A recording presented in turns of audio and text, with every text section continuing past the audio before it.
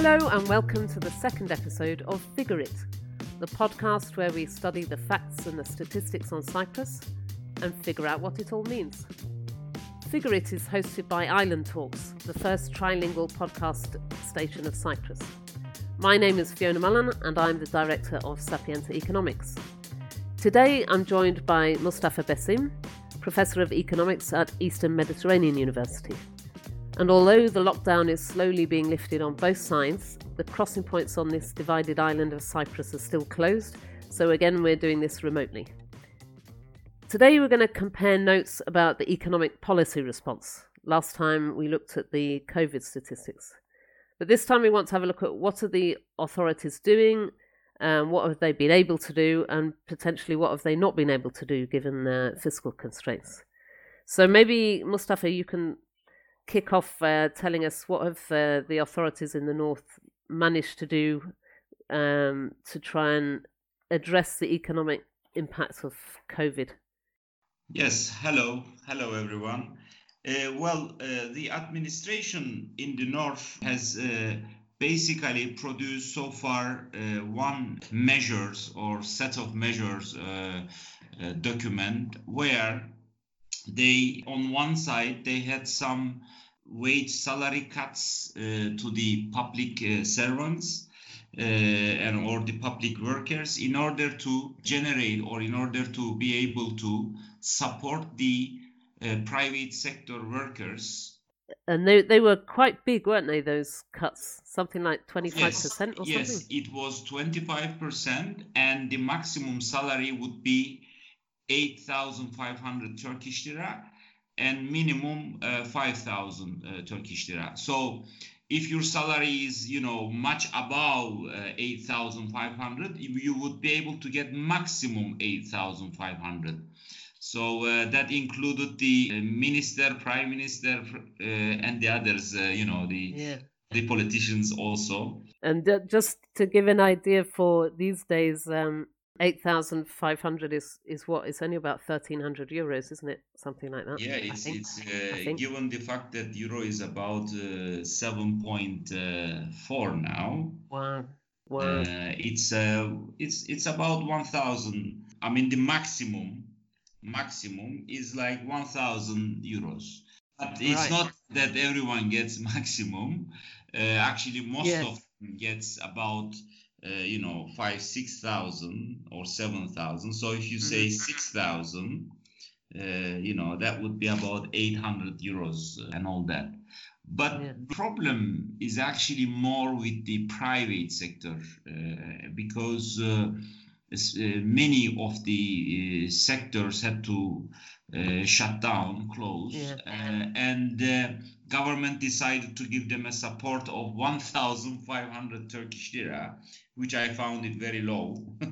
Only 200 euros, 200 euros. And it's a lot lower than the minimum wage as well, isn't it? It is. It's half of the minimum wage, actually. Our minimum wage is just over 3,000 Turkish lira, and they have decided to give only 1,500. And about 42,000 people have benefited so far for 1 month. About 60,000 people have applied, but some of them had problems with the, registration, transfer of money, and some of them found not to be eligible for this. So the total amount of money that the government has transferred to these people is actually 65 million Turkish lira. And 65 million Turkish lira is about 8 million euros. So when you think about it, it's not very much. So how many did you say had got it in the end? So 60,000 applied, and how many actually got it? 41. It was like 41 last month. I mean, the last numbers. And they said that we will, continue. The administration said we will continue to give those who had problem with their bank account and all that.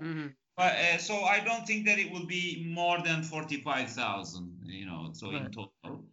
So what we thought was that the fundamental problem with the administration approach to COVID-19 was that the government only have approached it from a fiscal point of view, budgetary approach. So the government said, as far as I can, continue to meet my basic expenditures and be able to pay the civil servants and, certain urgent or the expenditures that they could not give up, they just concentrated on those. For the private sector, the only support is this transfer, plus they have introduced a couple of loan packages. Yes. About 1 billion loan package. But it's not working because no one wants to borrow or nobody wants to lend. The interest rate is not bad, though for the South it may sound a little bit high on your side. It's 9% plus 3% subsidy by the government. So the loans are 12%, but 3% would be subsidized by the sources of the central bank. I tell you what I think strikes me about the Turkish Cypriot response versus pretty much everyone else in the world is what you say about the fiscal side. So everyone else is saying you need to expand, you need to engage in a form of fiscal expansion. You need to spend money to support incomes. Okay, they've sort of robbed Peter to pay Paul, haven't they? They've taken it from the public sector and tried to give it to the private sector. But it sounds like most of what they're doing is just saving money in order to be able to keep paying the public sector salaries. Is that right? Exactly. I mean, the experience that we have seen in Europe and in the other countries has been that the governments have been using a lot of stimuluses, a lot of expansionary fiscal policies, and they have also managed to get the financial sector, including the central banks, to manage to give them like soft loaning. Half of it is grant, half of it is loan, because you wouldn't want to really push your businesses to borrow more in this period where you don't really know about the future, because you may have a second wave coming. And equity-wise, our businesses are very weak in North Cyprus. I mean, it's not that we are very strong. One explanation for it is because of non-recognition, etc. There's no lender of last resort in Northern Cyprus. So, did they have any choice, or you think they could have done it differently? Well, I mean, the main issue is that because we couldn't have access to international funding. Our financial sector is a deposit-based financial sector. We don't have access to syndicate loans and long-term loans. So the government actually had no choice, but the government had a choice and is now planning to use it. That is domestic borrowing. Our loan deposit ratio is about 70%. So you've got a lot more deposits than loans, right? Yes, exactly. So it's about 70%. We have about 23 billion Turkish lira of loans, where our deposits are more than 30 billion. So there is a space, and we argued that the government should really do domestic borrowing. And that borrowing should directly be used to transfer to households who have lost their income and they don't have flow of income to their families, plus micro businesses and households with very low income. Because Fiona, that in these periods, the most vulnerable people are those who are at the bottom, right? We will have, not now, we will not see it now, but in the medium term, we will see income inequality issues. And that is something that you expect the policymakers, the administration to consider, right? And so there should be more social transfers and support, income supports to those low income people and to the micro businesses. Now, as you may have heard, the administration have recently managed to have a new protocol, financial and economic. Yeah.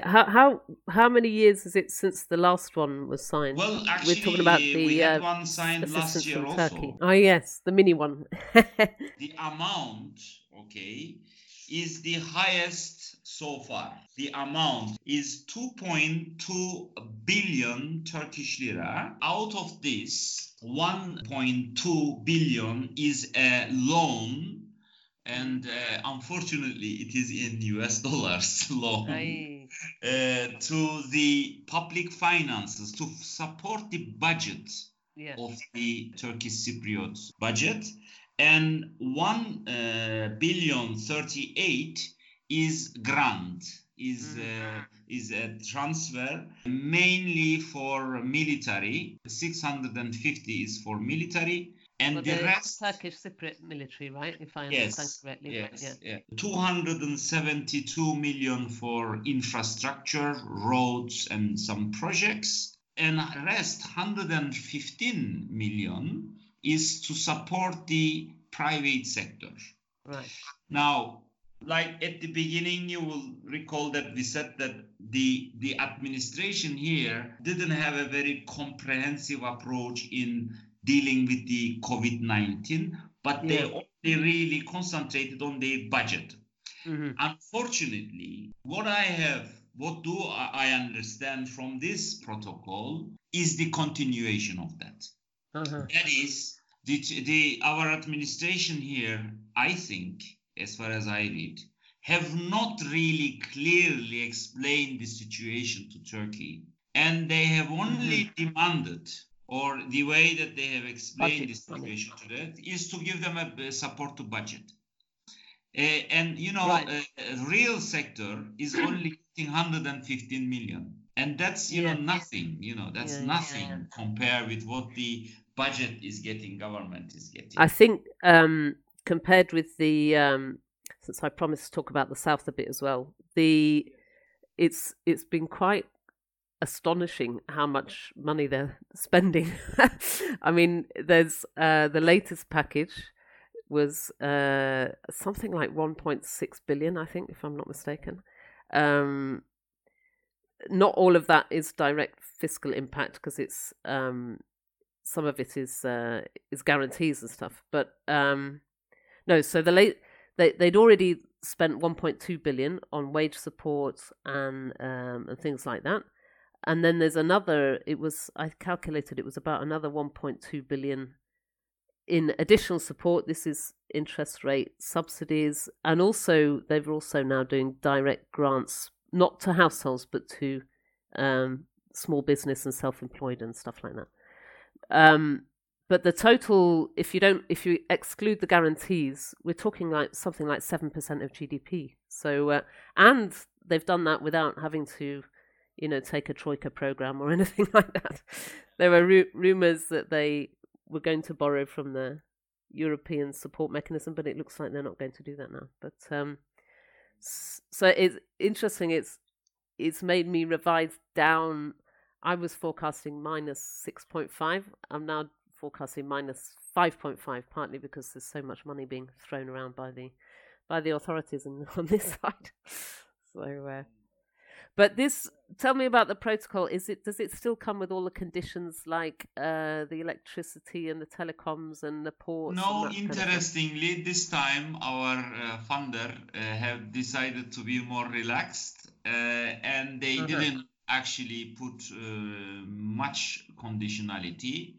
The conditionality that I can read is to prepare by September the new protocol for 2021, which we call 1 year, we call them program, and 3-year plan, economic plan, by the end of the year. And there are a couple of issues about professionalizing Co-op Bank and stuff. But when I look at the previous protocol, the conditionality principles that were there are not actually in this one. This may be due to the fact that, we are going through this COVID and stuff. Yeah. So it will not be easy. But I saw the last one looked. I mean, I don't read Turkish, but it had the same sort of shape as a Troika program. Lots of boxes with things to tick. So yeah. Yeah, but what I want to add here is that the administration in the north, just before the signing of this protocol, have decided to go to domestic borrowing. Yes. By 400 million. In euros, that may not be much. And so now that they have also signed this protocol, and it's going to give quite a support to the budget, we expect, or we want, the administration to really think about ways of supporting the households, the businesses, because if the administration continues the way they have in the last 2.5 months, I think we will be facing quite a lot of bankruptcies, increase in the unemployment, and worsening of the situation in the northern part of the island. And so we will not be able to recover. So you mean the message is, don't just spend it on the budget, you need to spend it. You cut. So the public sector workers on both sides of the island tend to be better paid than everyone else. So you slash their salaries. That means they can't spend anything. That means your tax revenue goes down. That means you can't spend anything. You get into this vicious circle. So exactly. So. We understand that the revenues of the tax revenues of the government has halved. Actually, I was checking the numbers, and in normal conditions, the revenue of the ministry, the revenue in the budget monthly is about 650 million Turkish lira. So that has dropped to in March 381. In April, 387. I did the figures for my monthly report. So the tax revenues were down 43% just in the month of April. So. And total revenues 25, 26. Here you go. I mean, your tax revenues are down. Where do you collect these tax revenues? Well, you collect them from the consumption taxes. You collect them from the income taxes of the private sector and all that. And now, if you do not support the private sector, and if the households, with the low income especially, and the others, do not continue to consume and spend, your indirect tax revenues are going to continue to be down and all that. So that's basically what we are trying to say. If the private sector is not supported, the government revenues will continue to be low. And so that's why we need to think about the private sector, support the private sector so they would start doing economic activities. Households will receive more income, and so they will spend more. And this will also help government revenues to increase. We promised to keep these at 20 minutes, so maybe we'll have another chat about some of the other things another time, because there's more to talk about. But thanks for coming, and we'll talk again, I'm sure. Okay, thanks.